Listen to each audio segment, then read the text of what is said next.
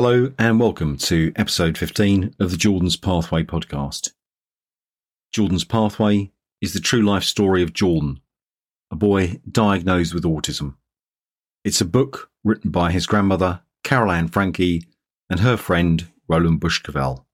And I'm your host, Roland Bush-Cavell. In this episode, we bring you chapter 15, Stranger in a Strange Land, which I will be reading for Jordon's grandmother, Caroline. But firstly, a big thank you to all our listeners for joining us, and we do hope that sharing Jordon's Pathway is creating a greater understanding of autism and ways of dealing with it. This is Jordon's story. Chapter 15, Stranger in a Strange Land. One thing I have learned about my grandchildren is that, despite sharing the same diagnosis, while many of their behaviours are similar, in other ways they vary greatly. This is not mere blind chance or coincidence. In fact, I believe there is a very important difference between Lauren and Jordon. I think of it like this. In Lauren's case, she is in our world, present in the same reality, but her autism walls her off within it. She has the same barriers as Jordon, but she is thrust further forward amongst us. Jordon stands in the shadow of autism, behind an invisible line, while Lauren's feet are squarely across that line, standing amongst us, questioning what we do. While Jordon at her age would have accepted everything we did that didn't involve him directly, Lauren wonders why we behave the way we do. Jordon, when he was that age, would not have cared less. Lauren is inquisitive, where Jordon was reclusive. And this offers hope that she will develop beyond the trappings of a safe routine, seeking out things that, while they may terrify her initially, will give us something to work with in opening up her world. While she encounters frustrations that trigger the same strange noises and repetitive behaviours, the bouts of screaming and crying, the slowness in progressing, she is not separate. She is in the same world as us, and it is her inability to relate to it, while she is within it, that holds her back.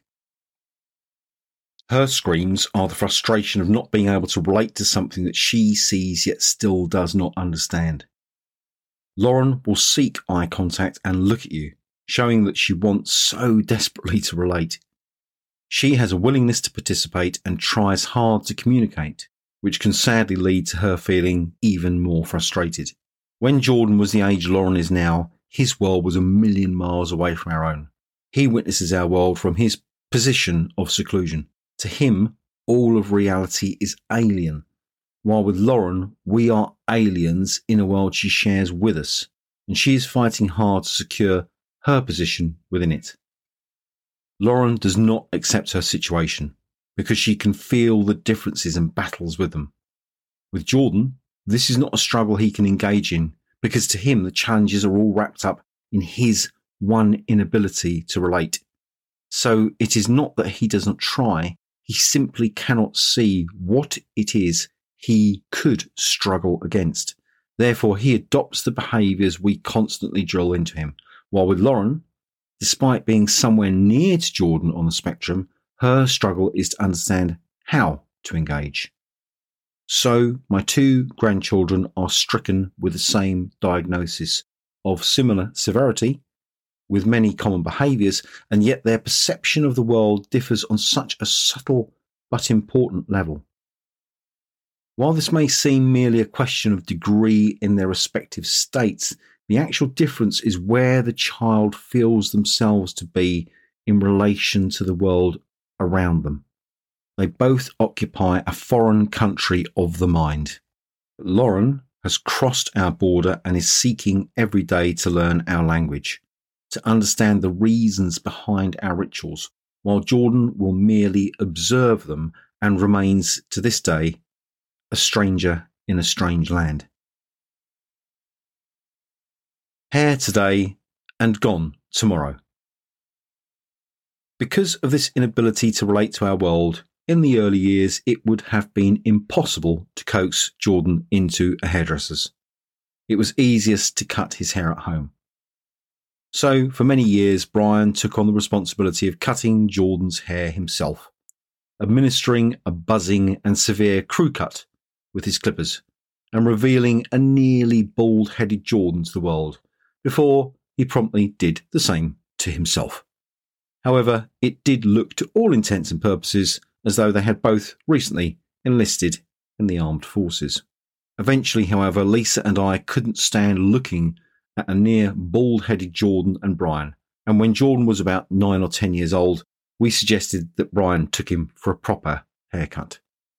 As usual, we agreed as a family that this was the way forward and began to verbally prepare Jordon for the visit, letting him know that he was to sit quietly in the chair and have his hair cut by the barber.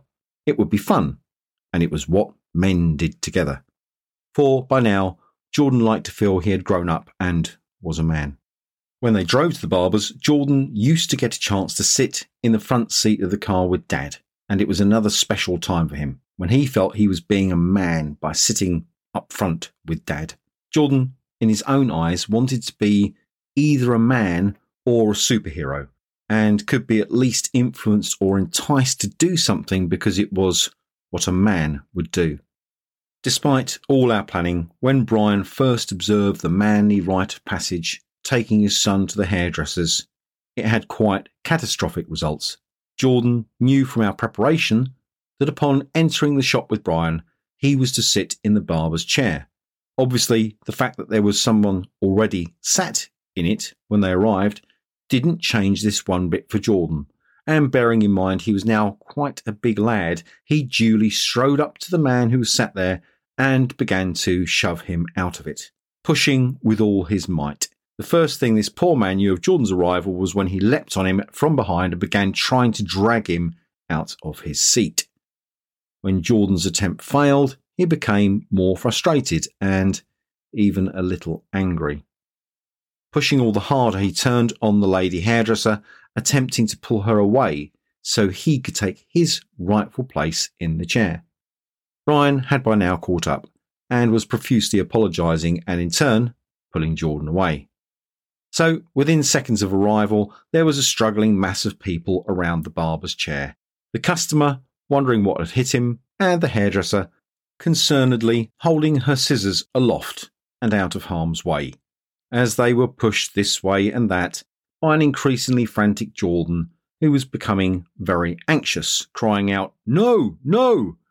accompanied by the customary groaning noises he still made at this age, and overlooked by a previously serene queue of customers who, by now, had become extremely interested in what was going on. I can only imagine the look on Brian's face, and that he was very much regretting not having stuck to the previous routine of DIY dad and son haircuts. Thankfully, the lady hairdresser was very understanding, and a very calming influence. She was able to help soothe Jordon and bring everything back to normal, until he had taken on board that he must wait his turn. To this day, Brian and Jordon return to the same hairdressers where Jordon will joyfully greet her by name and take his place in the queue. The hairdresser will switch on the television and put on the program Jordon wants to watch, while he quietly plays on his handheld games console until it is his turn for a haircut.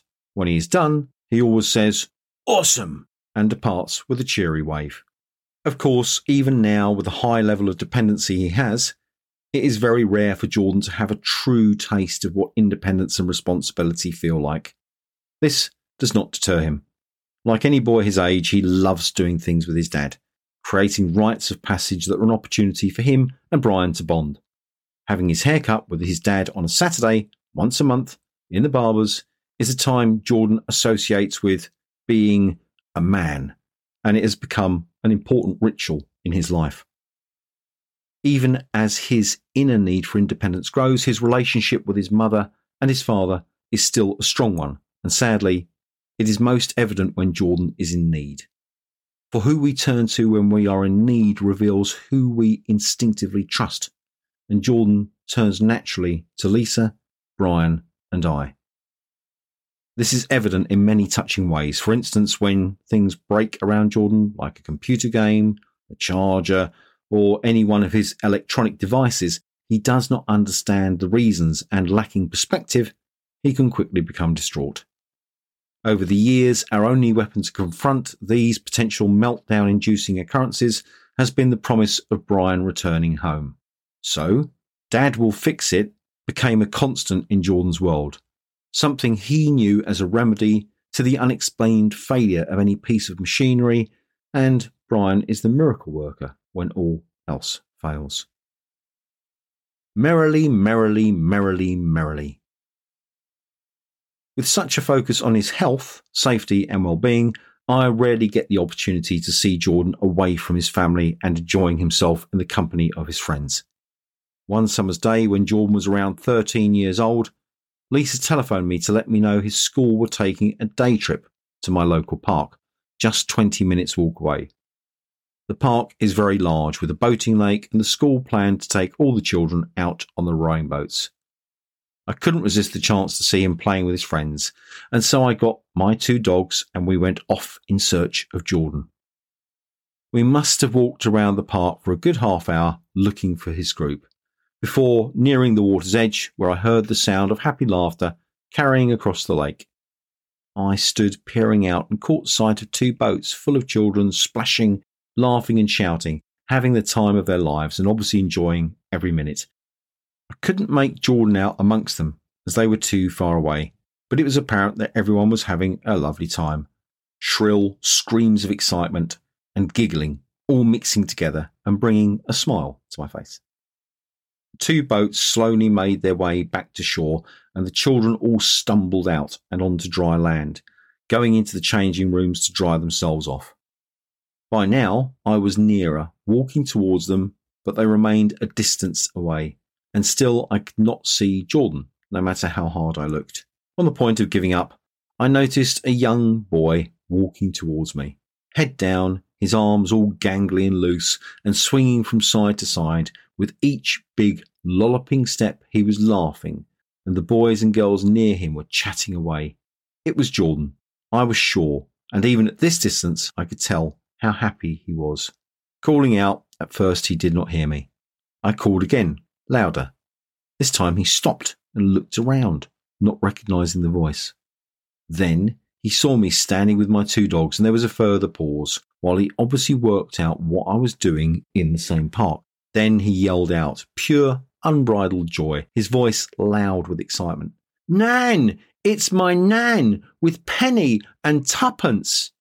And with that, he came running across the grass towards me, his arms held wide. I could see he was still dripping with water, and braced myself for a very wet hug. As we greeted each other, one of the teaching assistants noticed and came very swiftly over to investigate, while Jordon introduced me.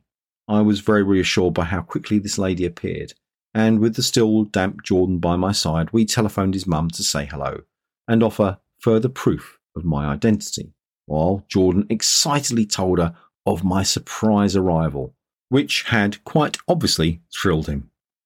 As Jordon returned to get changed out of his wet t-shirt and shorts, I was gradually surrounded by his classmates, all asking questions and very happy with their day out at the park. "Who are you? Are you Jordon's friend?" "No, I am his Nan."